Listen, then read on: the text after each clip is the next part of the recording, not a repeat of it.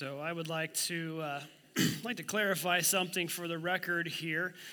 Last week, I made a comment that I was excited to get home to watch the Bengals game, and then I got blamed for the loss that the Chiefs had. And so I took that. I accepted that. That probably was my fault. That they couldn't cover Jamar Chase. That was probably my fault.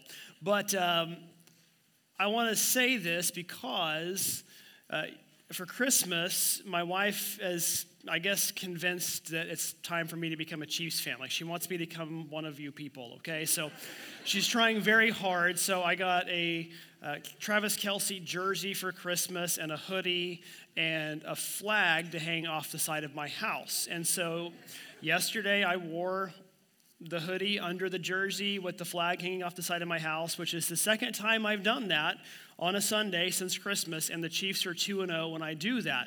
So if I'm getting blamed for the loss last week, I get credit for the win yesterday, okay? I just want that on the record, okay? Just want to say that. Hey, we're glad that you're here with us today. Just kind of dawned on me this week as I was preparing. We've been here for almost 7 months now, and over the 7 months, it's kind of flown by, and it's been great getting to know so many of you all. There's still so many of you I don't know yet that we're learning and getting to know. But I'm hoping that you're starting to get a glimpse of who I am. And probably over the last 7 months, you've kind of come to this idea that I'm a guy who, I like sports. Like, you've probably learned which teams I like already and which teams I like to make fun of already. And you've kind of got a little bit of a grasp on that. But I thought today would be a good day to teach you something new about myself. And I hesitate to do this because I really don't want to ruin any perceptions you might already have of me. Because despite this incredibly huge and rugged physique that I've worked so many years to craft, why are you laughing? Despite all of that, I was never like this great athlete. I was actually kind of a nerd when I was younger. And I'm sorry to ruin your perception of me that you've been building over these last 7 months. I was actually all district 2 years on our Quiz Bowl team.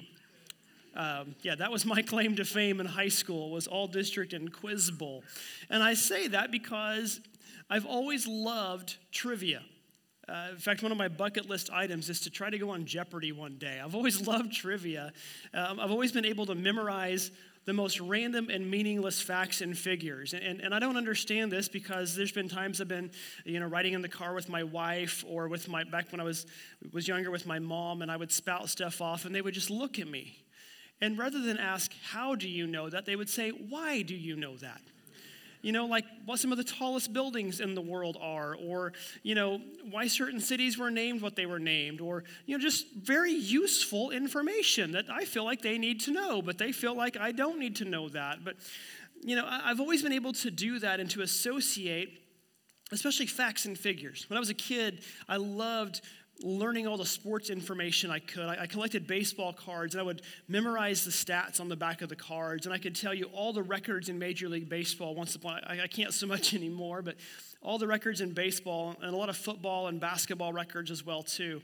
And even still, I'm not as good with all those numbers now, but there's some numbers that stick out to me, that when I see a number, especially when it comes to sports, it automatically makes me think of something specific, like this number here, the number 11, for example. Now, 11 on the one hand is a number that I used to wear in high school when I played soccer and when I was a third-string kicker on the football team one year. That was the number that I wore. But number 11 for me, you know this, I'm a Cardinals fan. That's how many World Series championships the St. Louis Cardinals have won. Now, it's been a while since we've got one. It's been 10 years, but hopefully this is the year that they will break my heart again, because probably what will happen. Or the number 7 is one for me. Kind of on the same line, I went to the University of Oklahoma. You guys know this, huge Sooner fan. 7 national championships that our football team has won. It's been a while. It was my senior year of high school that they won the last one, so I'm hoping that at some point we can get another one. But 7 with OU football has another meaning because that's how many Heisman trophies we've got. Most all time, tied with Notre Dame and Ohio State. It's been a couple years. Kyler Murray won the Heisman and Baker Mayfield the year before that. But 7 Heisman trophies. 7's also the number that was worn by Mickey Mantle. Some of you may remember watching Mickey Mantle play baseball. He was before my time, but the significance here is Mickey grew up in Commerce, Oklahoma. That's right outside my hometown of Miami, Oklahoma. It's the hometown of my wife, where she grew up. It's where my dad is from, where my grandpa is from. My grandpa was actually a year younger and grew up with Mickey Mantle. So I heard all the stories that he got to tell me about playing baseball in the backyard with Mickey and his dad and his brothers. And so he was this mythical figure for me growing up that I always thought, man, I wish I could have got to watch him play. Or the number 70 is big for me with sports. 70 was the number of home runs hit by Mark McGwire in 1998. And that's not the record anymore, I get that, but that summer for me was so special because I turned 16 that summer, got my first truck, and I didn't listen to the radio. My dad always told me when you get your own car, you can pick the radio station. I wasn't picking 104.5, the rock station out of Tulsa, or 92.5, the pop station out of Joplin. I was listening to the local station carrying KMOX and the Cardinals games, and listen to Jack Buck and Joe Buck and Mike Shannon call history on the radio every single night on the home run chase for Mark McGwire. Or the number 23, it's a jersey number, and if you're like me, growing up in the 80s and 90s, you know who the number 23 belonged to. This guy right here, the best basketball player of all time. Best team sport athlete that I've ever seen. 6 championships in 8 years, and you're always going to wonder what would have happened if Michael Jordan wouldn't have decided to play baseball for 2 years in the middle of that. Maybe he wins 8 in a row. Maybe they just continue to win over and over. A lot of kids wanted to wear 23 when they played basketball because they felt like it would make them be like Mike, and it didn't work for me, but it might have worked for some of them, okay? But we have these numbers that stick out to us. If you're a Royals fan or a Chiefs fan, there's numbers that stick out to you. Maybe you know the retired numbers that they have. I wore number 5 for a long time in different sports I played because I loved watching George Brett. He was one of my first favorite players. I was a shortstop in baseball and wore number 1 in baseball because of Ozzie Smith. We have those numbers and those names that stick out to us, or certain numbers that represent certain things to do with sports. Now, some of you don't care about sports, and you're looking at me like, get on with this. I can see your faces. I'm being judged harshly right now. Sitting here going, man, Kurt, you know tall buildings and presidents and state capitals and sports numbers. You are just a wellspring of useful information. And, I mean, you're not wrong. I was once jokingly, maybe lovingly, maybe not, I don't know, referred to by one of my cousin's best friends as the answer to the question nobody asked. And so you're looking at me with that same look in your eye today. And let me just throw something out there. I have a hard time thinking I'm the only person in this room who's full of useless information. Because I just bet I could play some songs and you're going to know the words to them. Like, let's just try. This is a crowd participation exercise. I'm going to play a few song clips, and I want you to sing along. At some point, they're going to stop, and let's just see if you can continue the song, okay? These are songs you should know. Let's try the first one here, Stan. Sometimes you want to go where everybody knows your name.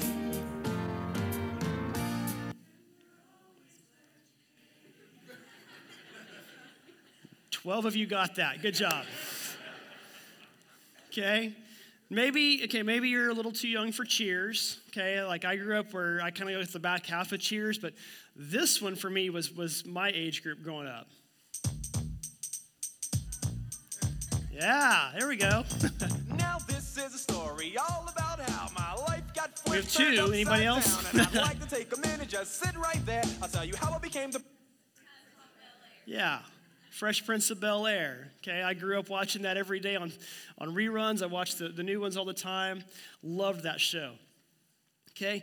Or maybe it's not TV themes, okay? We can get off the TV themes. Maybe there's songs that you're like, well, I don't even like that artist, or I don't really like that genre, but there's some songs you just hear them and you kind of catch yourself singing along anyway, like this one. She says we gotta hold on to what we've got. It doesn't make a difference if we make it up. You can sing. Stop being so spiritual. Sing along. And that's a lot for love. We'll give it a shot. Oh, we're halfway there. Oh. We'll work on the pitch as we go through these a little bit here. But I appreciate the hustle. I appreciate the effort there. Now, we'll get to the Bible in a few minutes, I promise. Some of you are like, what church did I stumble into this morning? Maybe you need to go younger. I know there's some teenagers in the room. Maybe we need to go younger. Or parents, maybe you need to go with this one that was stuck in our heads for an entire decade. Don't let them in, don't let them see. Be the good girl you always have to be. Conceal, don't feel, don't let them know.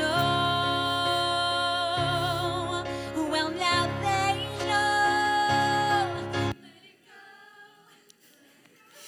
So when my youngest learned that song, he learned those 3 words, and that was it. And he'd just walk around, let it go, let it go, I'm like, no, dude, you let it go. Like, come on, let's move on. Sometimes it's not even about lyrics. Sometimes you don't need to know the lyrics of a song. You just hear a beat and you know what to do. And so I'm going to encourage you, if you know this one and recognize it, stand up and join me on this one.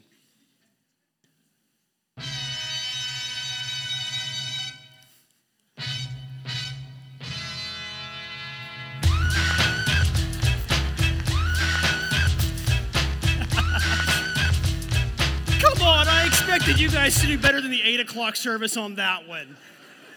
I had 2 people waving hands. I got that from the seniors crowd at 8 o'clock. They looked at me like there's a demon in this place this morning.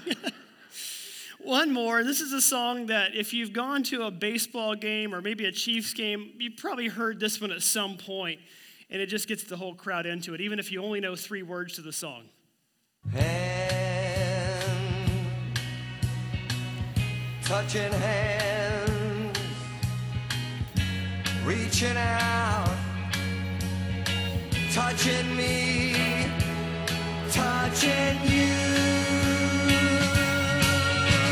Sweet Caroline.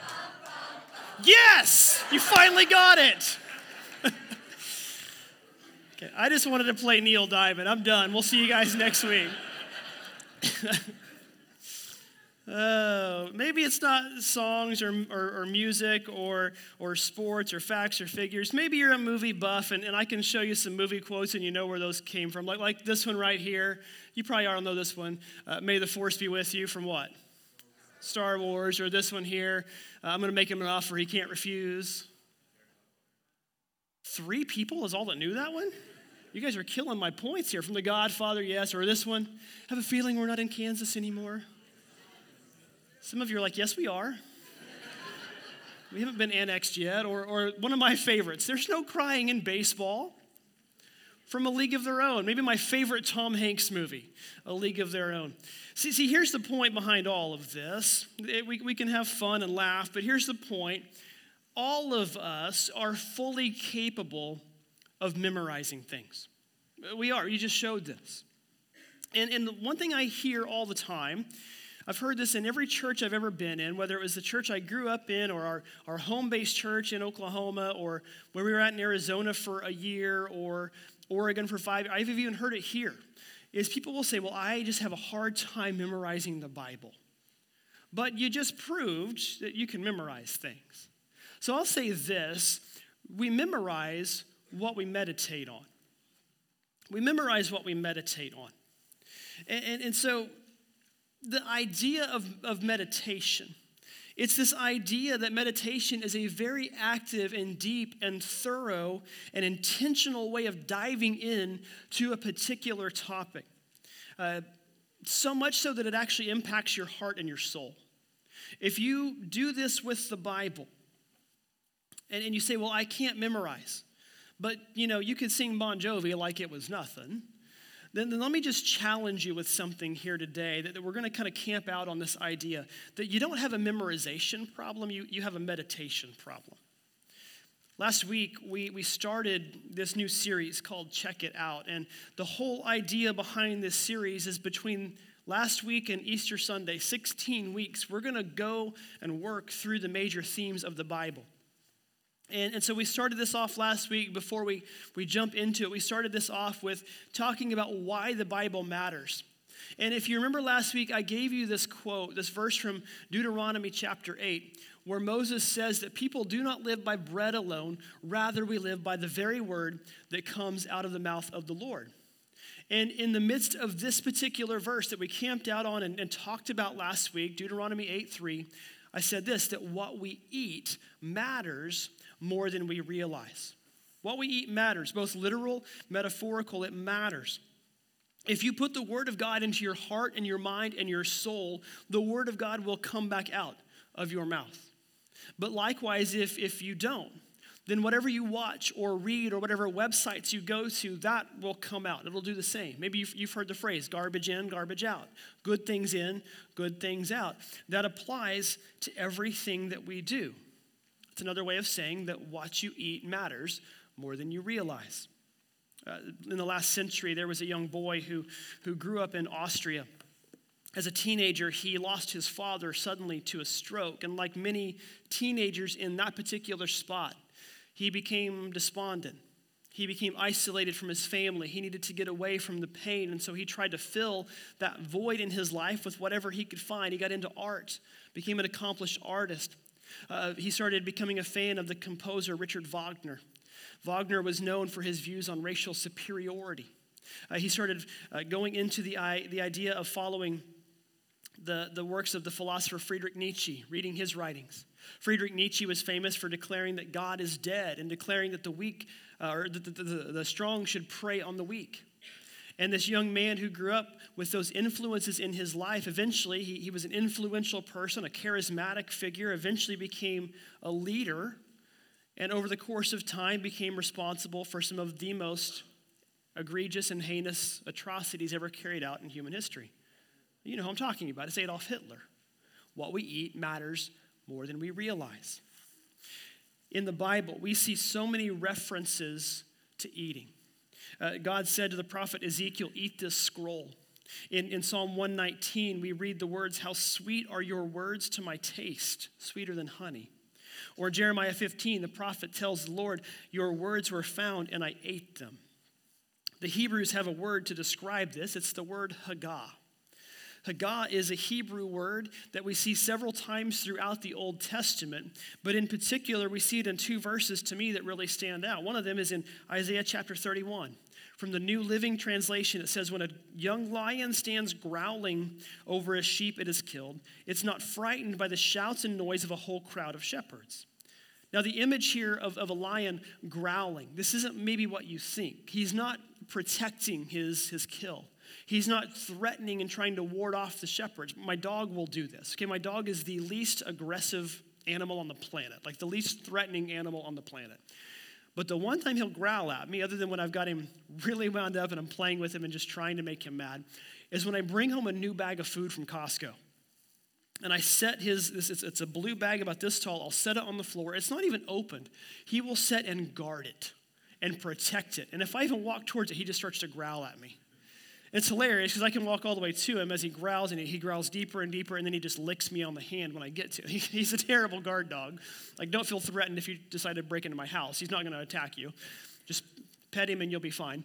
But this isn't the type of growling this lion is doing here. It's not a threatening growl. It's not a get away from me growl. It's a growl, almost it could be described like a groan of pleasure. Like there's a pleasure as this lion consumes this sheep. Every ounce, every scrap, every morsel of it. It's the word Haggah. But we see this word Haggah maybe in a more well-known verse as we open up the book of Psalms. Psalm chapter 1, verse 1, it says, blessed is the one who does not walk in step with the wicked, or stand in the way that sinners take, or sit in the company of mockers, but whose delight is in the law of the Lord, who meditates on this law day and night. Here, Haggah is translated as meditates. So we have this two different ways here, growling and meditates. And again, this is where some people will look at the Bible and say, well, the Bible can't get it out of its own way. It disagrees with itself. No. You take both of those and put them together and you get this picture. As that lion growls slowly and purrs slowly over that animal that's slowly devouring, so we should meditate slowly and consume every bit of the Word of God. Haggah is the word our Hebrew ancestors used frequently that describes the kind of writing that impacts your soul. Not just writing for information, but writing for information that is life-changing. So we talk about meditate and meditating on his word. And maybe we need to be honest and say that meditation here is actually too tame of a word. Because I don't know what pops in your mind when I say meditate. Like maybe you think about what you've seen in a movie where somebody sits on a pillow and has their legs crossed and their hands out, and there's like this soft string music playing in the background, and that's your idea of meditation. Or maybe, you're like, well, Kurt, I read my Bible and I meditate. I sit on my back deck with a cup of coffee or a glass of lemonade, and I just wait for God to talk to me, and you've taken kind of that spiritual approach to it. That's not wrong. That's a good practice to get into, but I don't think that's enough. I think meditation is so much more than that. Because you see, that lion meditates. He haggahs on that animal until he has slowly devoured every scrap. And all that's left is a pile of bones. Every ounce of meat, ligament, tendon, all of it. The internal organs, he eats it all. And he slowly consumes it. And as he growls, it's kind of this, almost like this moan of pleasure as he eats this animal. Maybe we have a food that does that to us.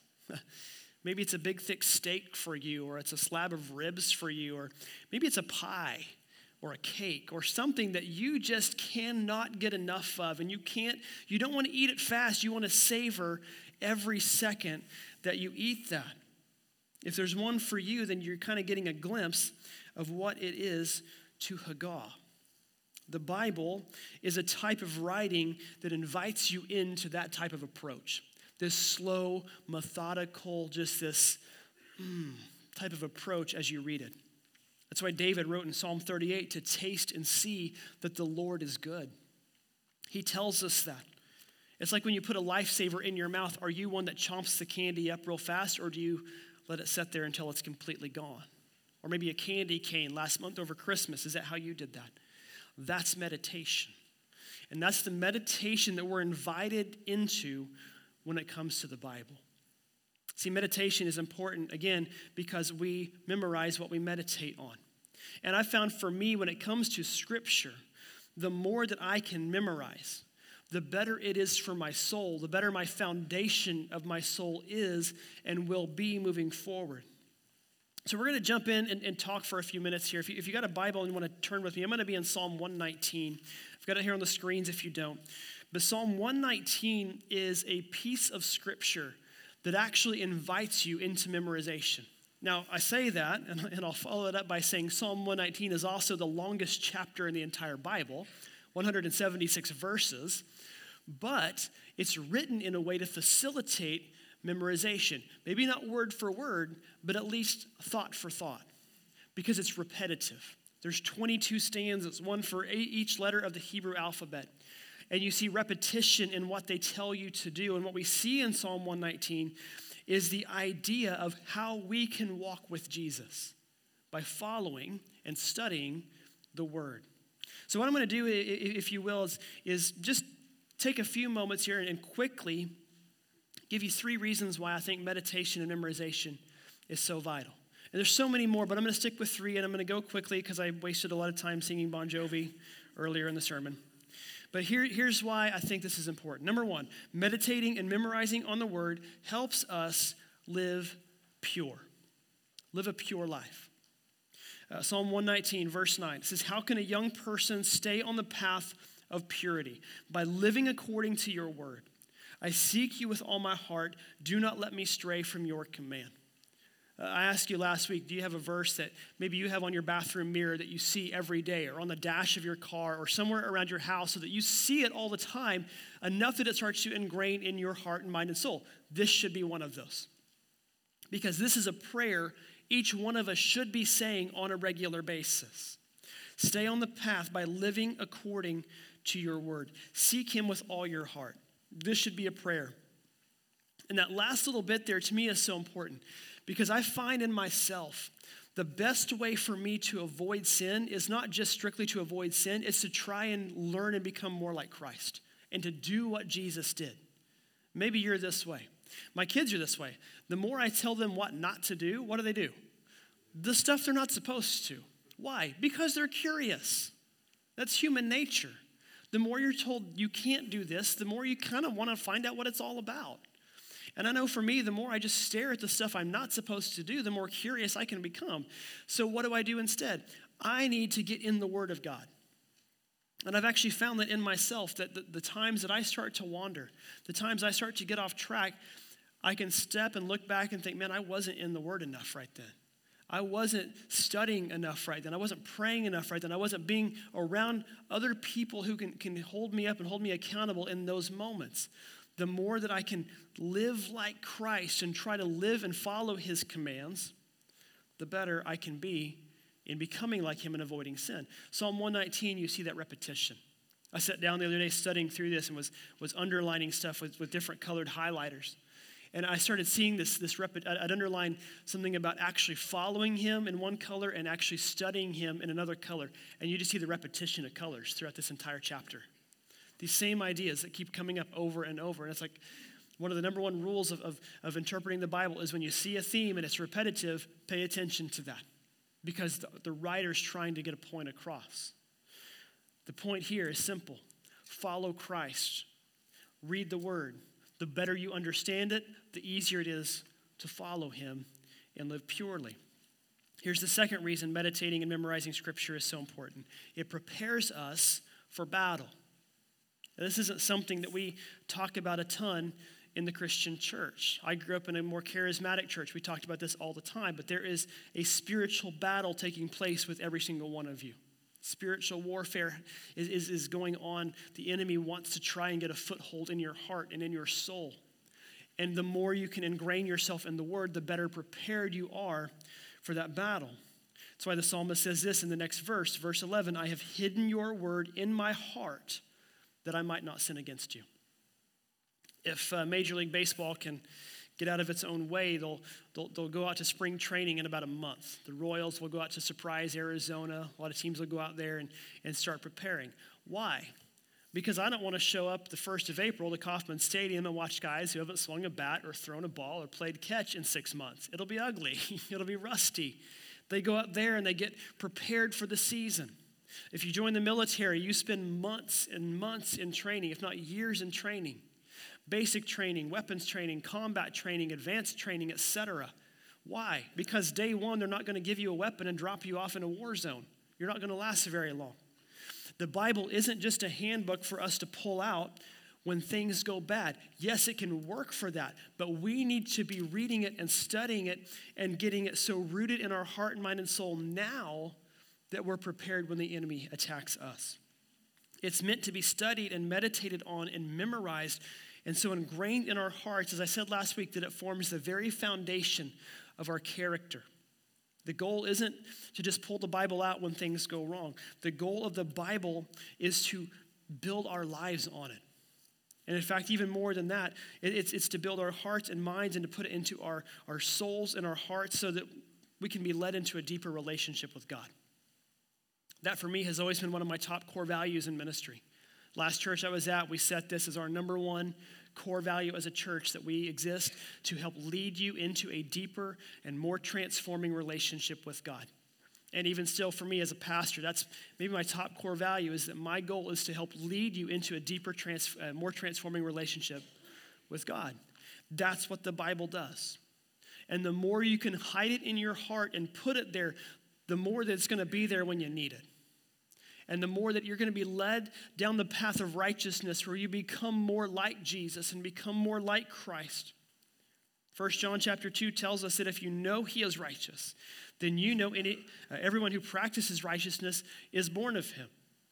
It's saying it right there. The more righteousness that you seek, you're going to discover more about God. And that comes with a promise when you seek righteousness. Jesus tells us in Matthew 5 that blessed are those who hunger and thirst for righteousness, for they will be filled. If you seek it, you'll be filled with it. Fill your heart with God's word.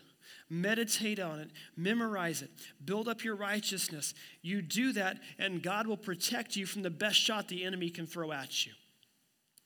I said this last week. The Bible makes your life better. That doesn't mean your life may always be easier. I know plenty of Christians who spend hours in the Bible, daily or weekly. They have struggles. We still do. But it will make your life better.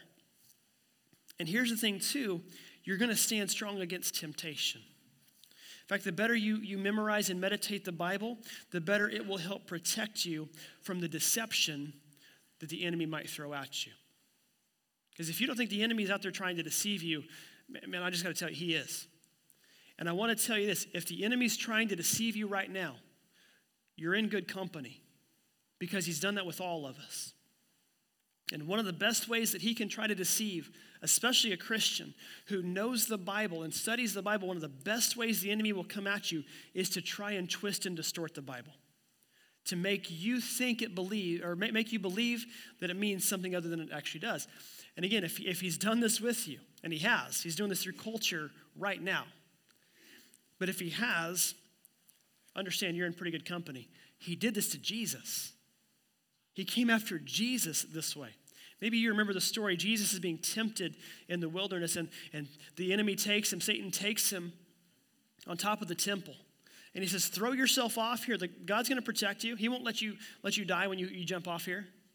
And he quotes scripture to him to back up his claim. He quotes Psalm 91 to him. Matthew chapter 4 is the story here. And here's what it says, that if you're the Son of God, he said, throw yourself down. And here's where he quotes Psalm 91. He will command his angels concerning you. They will lift you up in their hands so that your foot will not strike a stone. Now that seems like a pretty good promise, right? Except he didn't quote the whole verse to him. He left out a key part of this, because there's what Psalm 91 actually says. For he'll command his angels concerning you to guard you in all your ways. They'll lift you up in their hands so that you will not strike your foot against a stone. Now you may say, well, that doesn't seem like that big of a deal. Here's the difference. Psalm 91 doesn't say, hey, do something stupid and I'll catch you. No, Psalm 91 is saying, I'm going to protect your decisions and guard your decisions and guard your heart, teaching you to do what's right. That's basically what Psalm 91 is saying here. It's not saying, hey, jump off here and I'll make gravity not work for the next 15 seconds. That's not what he's saying. But that's what Satan's trying to tempt him with here. Now, pause for just a second, because Jesus was a good Jewish boy. He knew the scriptures. They memorized these. Like they went to school when they were kids and they memorized the Torah and they memorized the Psalms. So he knew this. But on top of that, he's God in the flesh. And Satan's telling him this. Like he's the God who inspired the writers to write these very words, and Satan is still trying to trick him with it. If he's going to do that against God in flesh, don't you think he's going to do that against you and me? And we're seeing it right now. We're seeing culture. We're seeing other churches, other pastors, sadly, twist and manipulate scripture to fit the agenda of culture because it's an easier Christianity to follow. And I'm a firm believer of this.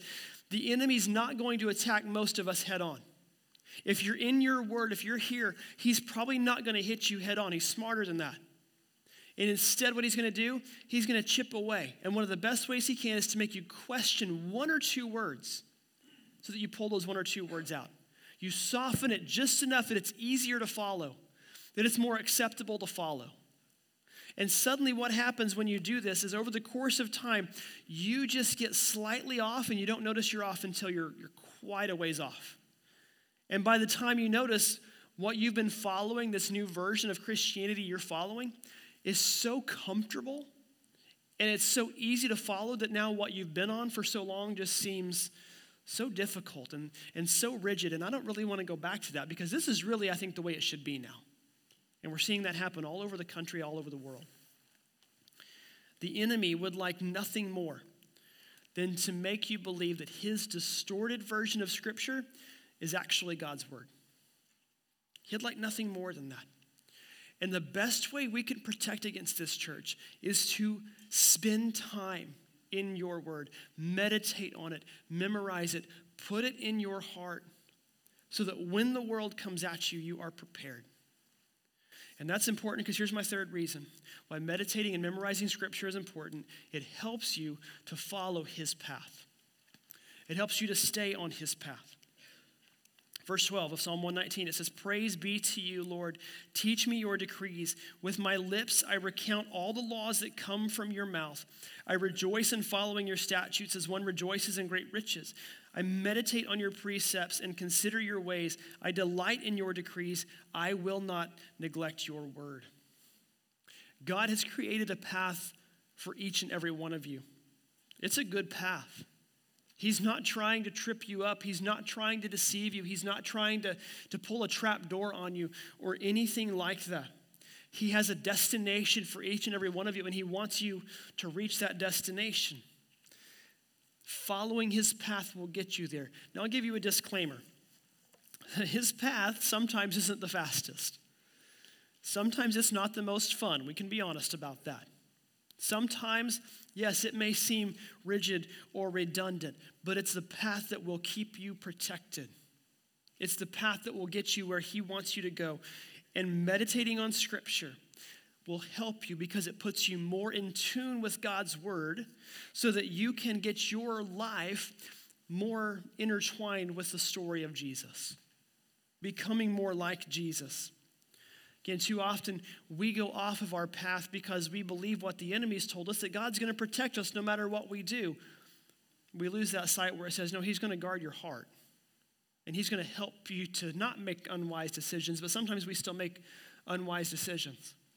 And then we have to deal with the fallout of those unwise decisions. We're stuck with shame and regret in our own lives, and we're stuck with the shame and regret because of the hurt we've put on other people, and those that we've hurt, those that we love, we're left with that. And the enemy likes nothing more than to continue spinning that back in your face. That's where meditation on the word helps, because God's freed you from that shame and that guilt. And when you meditate on his word, I just kind of want to clear something up on this idea of what meditation is. I told you earlier, it's not this idea of sitting on a pillow or a cloud, like you might see in a movie. And it's not the same idea you might get from an Eastern religion where meditation is the idea of emptying your mind and clearing your mind. That's not what it is. Meditation is the opposite. It's filling your mind. It's filling your heart, and it's filling your soul with the word of God. And the best part about this is, as long as you have breath in your lungs, you're never going to become so full of God's word that you can't take in more. But the more that you put in, the greater your understanding will be. The greater your comprehension of who God really is will be. And when you do that, you'll start seeing what he has in front of you. And no, he's not going to show you the entire end and destination, but he will show you what's coming next. Keep going through this chapter. In verse 105, it tells us that your word is a lamp for my feet and a light on my path. Now, it doesn't say there's street lights showing the entire path. What's it say? It's a lamp. What's a lamp do? It shows me my next 2 or 3 steps. It shows me what's right in front of me. The word will help you with what's next. Go down to verse 114. He says, "You are my refuge and my shield. I put my hope in your word." Again, it doesn't say that storms aren't going to come your way or that arrows aren't going to be thrown your way. A shield doesn't have any use unless there's arrows being thrown your way. When they are, you can hold it up and be protected. You don't need a refuge if it's not storming. But his word is that for us. Or verse 133, "Direct my footsteps according to your word. Let no sin rule over me." Boy, that's a prayer you could pray every day. That's a prayer you could pray every single day. Direct my footsteps according to your word. Is that something we're willing to do? Like, it's easy to say, God, help keep my mind pure, but how many of you can actually pray or want to pray, don't let any sin get a grip on me today. Don't let any sin rule over me today, God. Keep my mind focused on you. Let me follow your word. When you meditate on the word of God, you allow it to direct your life, to, as I said last week again, to become the foundation of every thought and breath you'll ever have. Meditation on God's word shows you how to change yourself to your very core.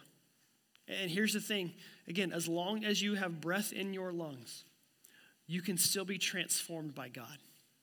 You can still be led to become more like him. No matter how old you are, if you're a teenager, if you're in your 80s or beyond, you can still be transformed. And the word will continue to do that. God has a plan for you. And as we launch into this 2022, I want to invite you to do a few things. Number one, I want to invite you to be here over the next few months as we go through this series. No, we're not going to be able to cover a class on the entire Bible between now and Easter, but we're going to at least show you, here are the main themes that the Bible has. And our hope is that this triggers for you a desire to get deeper into it. But I want to give you just a couple of quick practical things you can do this week. Next week, Brad's going to be up here. He's going to hit into Genesis chapter 1. We'll jump right into it. But as we get into it, here's my thought for you this week. Last week, I asked you, start reading the Bible at least 4 times a week. If you're already doing that, go more. Whatever you're doing, take it a step further. But here's it for this week. 3 things. I want you to engage this week, okay? Engage with a group, a Bible study group. We've got Bible studies launching next week. You're going to hear the announcements in just a few moments. We've got some that are teaching books of the Bible, some that are teaching Christianity in America. We've got all these different types of groups. I know I'm teaching one on how we got the Bible, where it came from, if we can still trust it. Brad's leading one to read through the Bible this year. You can find those on our website. Okay, you can check those out. Sign up, start next week. So get into a Bible study group. Explore the Bible. Explore the depths of it. The Bible has been called a book that is shallow enough a toddler can walk in and deep enough you can never reach the bottom. Explore the depths. Find a commentary or a Bible study on Right Now Media or something to help you get a better grasp and understanding of what the Bible is. But then also, too, I want you to memorize something this week. Find something that you don't have memorized from the Bible and memorize it. It can be one verse. It can be one section of verses. You know, I'm curious. I'm not going to grade you on this next week. I've thrown all my old teaching red pens away. But memorize it. Memorize something new from the Bible this week. Start there. Start small. Because here's the thing, folks. This Bible will absolutely change your life, but you have to let it change your life. Let's pray. Father, we are so thankful that you gave us your word. God, that we can study it, we can read it, we can listen to it, we can learn from it. But God, that you ultimately give it to us so that it changes our lives. And God, I pray right now as we stand here a week into this new year, looking ahead at what's coming for us as a teaching series, but God, beyond that, everything that we do as a church, God, we give this year to you. And we start by putting your word into our heart and mind and soul. God, as we prepare our hearts and our minds to step into this time of communion that we're about to take, God, I pray that you would always keep your Son at the forefront of our thoughts. God, that you would always keep everything that we do to be about him, that we would remember him in all that we do. God, we're so grateful for Jesus. We're grateful for your word. And we pray today, Lord, as we take this moment to pause, to come to the table that you've invited us to come to, and to take these emblems with you. God, we pray today, through all this, that you would be with us and that we would follow you. We pray this in Jesus' name. Amen.